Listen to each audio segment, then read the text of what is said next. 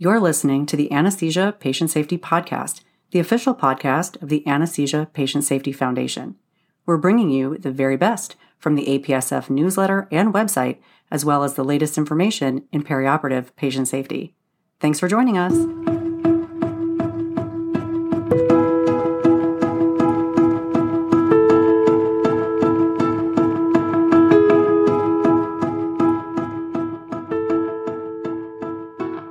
Hello, and welcome back to the Anesthesia Patient Safety Podcast. My name is Allie Bechtel, and I'm your host. Thank you for joining us for another show. Last week, we discussed 2 cases of thermal injuries sustained by patients following the use of convective warming systems during surgery with general anesthesia. The authors, Janik and Lewandowski, proposed questions for the manufacturer of the warming system, Smiths Medical. Well, this week, we are back with the rapid response from Smiths Medical. Before we dive into the episode today, we'd like to recognize ICU Medical, a major corporate supporter of APSF. ICU Medical has generously provided unrestricted support to further our vision that no one shall be harmed by anesthesia care. Thank you, ICU Medical. We wouldn't be able to do all that we do without you. Our featured article today is Convective Warming Systems, Maintaining Normothermia in the Operating Room by Jesus Cabrera. Cabrera is the Senior Director of Medical Affairs for Smiths Medical. This article is in response to our featured article from last week, Thermal Injury After Use of a Convective Warming System. To follow along with us today, head over to apsf.org and click on the newsletter heading. First one down is the current issue. Then scroll down and look in the left-hand column and click on the rapid response to questions from our readers heading, and then click on our featured article. I will include a link in the show notes as well. Let's take a look at the response now. Cabrera starts off by discussing the priority for quality and patient safety at Smiths Medical. This article will serve to review the potential causes for the thermal injuries that we discussed last week. The good news is that the patient's injuries improved with conservative treatment. And now is the time to figure out what happened to help keep patients safe going forward. Smiths Medical had a standard procedure to follow for investigations related to product complaints and patient safety concerns. The first step is for the 2 Level 1 Equator convective warming devices used in the cases that we discussed last week to be returned to Smiths Medical for testing. Both devices were found to be working appropriately, including the alarm systems. The next step in the standard procedure was for Smiths Medical to review their periodic safety update report. This report contains post-market data for the past 5 years related to the safety and performance of the marketed products. This device has been used quite a lot around the world over the past 10 years, with over 40 million blankets sold in the past 5 years. The report did not point out any patterns of patient safety issues with the device, and the device was found to be safe and acceptable for continued manufacture, sale, and distribution. The good news is that this report is available for repeated reviews going forward as well. Now let's move on to the response by Smiths Medical about what may have occurred during these cases. This is based on the report and the discussion between the sales representative and the clinical team. Cabrera starts off by highlighting the important point that thermal injuries are quite rare when the manufacturer's instructions are followed. If we return to the Equator's operating manual, under important safety information, there is a warning statement that reads, "The hose nozzle must be connected to a Snuggle Warm convective warming blanket." And it continues, "Do not treat patients with the hose alone. Thermal injury may occur." Check out Figure 1 in the article for a visual diagram about safely connecting the hose nozzle to the convective warming blanket. You can also find this in the operator's manual under Operating Instructions, and it is Step 4. For more information about safely using this device, Smiths Medical has a guide called Equator Convective Warming System Step-by-Step Guide. In this guide, you can also find an illustration of the correct way to connect the hose nozzle into the collar ring of the warming blanket. Next, Cabrera returns to the discussion of the hose nozzle or air manifold component of the device. If you remember from last week, the air manifold was missing during one case and the hose was directly connected to the blanket. The function of the air manifold is to connect the hose to the blanket and distribute air evenly. This is a critical piece of the device, and safe operation may not be possible if this piece is missing. Now, let's turn our attention to the impact of the type of surgery for these cases. Remember, both patients were undergoing robotic prostatectomy, and it is time to dive into the literature since there have been concerns associated with this type of surgery reported in the literature. The studies include the following: Anesthesia Considerations for Robotic-Assisted Laparoscopic Prostatectomy, a review of 1,500 cases by Danek and colleagues, and Anesthetic Concerns for Robotic-Assisted Laparoscopic Radical Prostatectomy by Gainsberg. These reviews describe the positioning of the patients during the surgery in lithotomy and steep Trendelenburg, pneumoperitoneum, limited access to the patient, and the length of the surgery, leading to risks for nerve injuries, as well as hemodynamic, respiratory, and cardiovascular effects. Temperature monitoring is important during these surgeries, and convective warmers are often needed to maintain normothermia. It may be that during robotic prostatectomies, there is a risk for thermal injuries, since it may be difficult to secure the hose nozzle during this procedure in particular. In addition, when the arms are tucked and the warming blanket is tucked under the mattress at the patient's sides, there is the potential for airflow restriction, and this risk is increased if the nozzle is not connected appropriately to the patient. This could be a setup for a jet of hot air to be directed continuously over the patient's skin for a length of time, leading to a thermal injury. This situation is described in the warnings of the operator's manual. One of the important outcomes from the meeting between the sales representatives and the clinical team at North Shore University Health System is the discovery that several hose nozzles were missing from the convective warming devices. Replacements were delivered to the institution. Cabrera wraps up the article by highlighting the long history of safe and effective use of the Level 1 equator convective warming systems all over the world. These cases provide an opportunity to review correct and safe use of these devices.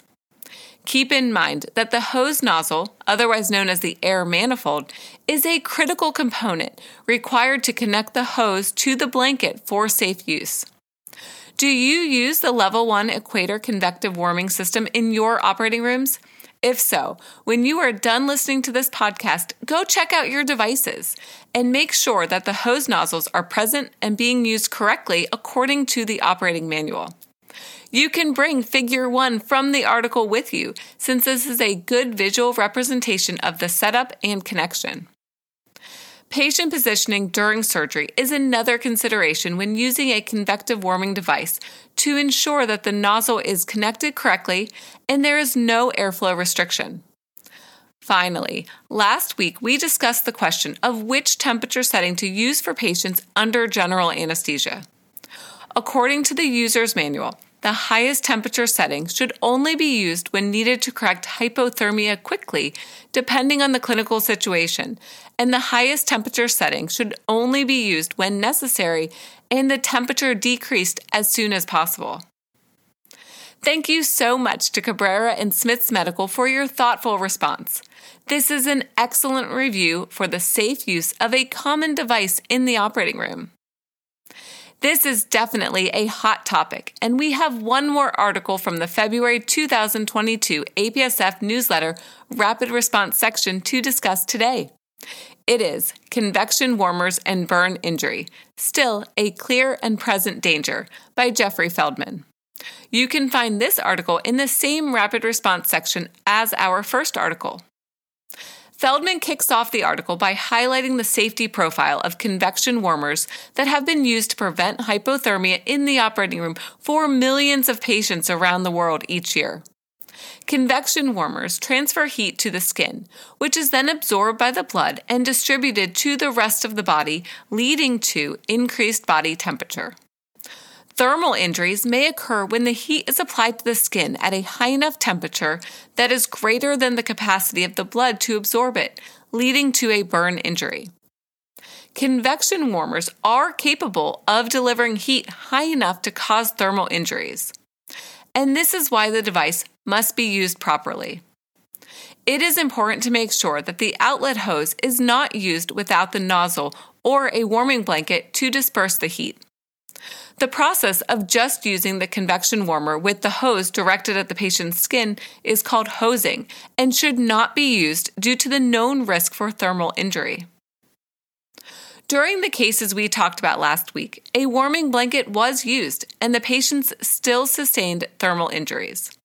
However, there were potential causes for these injuries, including the missing nozzle hose and the patient's positioning with the warming blanket tucked in under the mattress. These cases provide an opportunity to engage with the manufacturer, Smiths Medical, and review the operator's manual for this device. Feldman writes, "It is clear, however, that for convection warmers to be effective, they must produce a certain amount of heat that can cause an injury if the device is not used properly." There is a call to action for anesthesia professionals using convection warmers to be knowledgeable about the correct and safe use of these devices. The positioning of the warming blanket and the use of the convection warmer must all take into consideration the type of surgery and patient's positioning during the surgery. When the arms are tucked, the arms of the warming blanket may need to be tucked around the patient and under the mattress. This practice may lead to airflow restriction, so the question remains about how to safely use the warming blanket for patients whose arms are tucked during the surgery to prevent concentrating hot air delivery at the inlet site. Feldman provides us with a summary of action items that anesthesia professionals can use right now to help keep patients safe from burns when using convection warmers, especially because we need to continue to use these convection warmers with their established safety profile to prevent hypothermia in the operating room, along with the warming blankets. It may be tempting to use the highest temperature setting automatically, but since our patients often have decreased sensation, are non-sensate, or have poor perfusion, we need to consider the existing safety warnings and weigh the risks and benefits. Normothermia may be achieved and maintained with the medium temperature setting, or with only a short duration of using the highest temperature setting. Going forward, we can continue to keep our patients safe and warm with the following recommendations. Number 1, never use the hose without a warming blanket properly connected. We know that. Number 2, reserve the highest temperature setting for patients who are significantly hypothermic and require rapid correction. Number 3, use the highest temperature setting for the shortest duration required to reach a clinically acceptable temperature. And number 4, the temperature setting selected for convection warmers should be guided by simultaneous measurement of body temperature with an internal temperature probe, especially when the highest output setting is used. Feldman reminds us that the goal is normothermia, but at this time, there is no data regarding the rate of temperature correction, and anesthesia professionals must continue to use clinical judgment. It may be that patients with mild hypothermia and a temperature between 35 and 36 degrees Celsius only require the medium temperature setting. For patients with body temperatures less than 35 degrees Celsius, the highest temperature setting may be used for a limited duration of time, and then, when the patient's temperature is greater than 35 degrees, the temperature setting may be decreased back to the medium setting. Clinicians will also need to keep in mind the room temperature as well as the patient's body surface area when developing a plan to maintain normothermia in the operating room. An important part of the anesthesia plan is appropriate temperature monitoring and maintaining normothermia, and this may involve a discussion with the surgery and nursing teams in the operating room about how to work together to keep patients safe and warm. If you have any questions or comments from today's show, please email us at podcast@apsf.org. Please keep in mind that the information in this show is provided for informational purposes only and does not constitute medical or legal advice. We hope that you will visit apsf.org for detailed information and check out the show notes to links for all the topics we discussed today. If you have not done so already, we hope that you will rate us and leave us a review on iTunes or wherever you get your podcasts. And feel free to share this podcast with your friends and colleagues and anyone that you know who's interested in anesthesia patient safety. Plus, you can let us know you're listening by tagging us at APSF.org using the hashtag APSFpodcast. Until next time, stay vigilant so that no one shall be harmed by anesthesia care.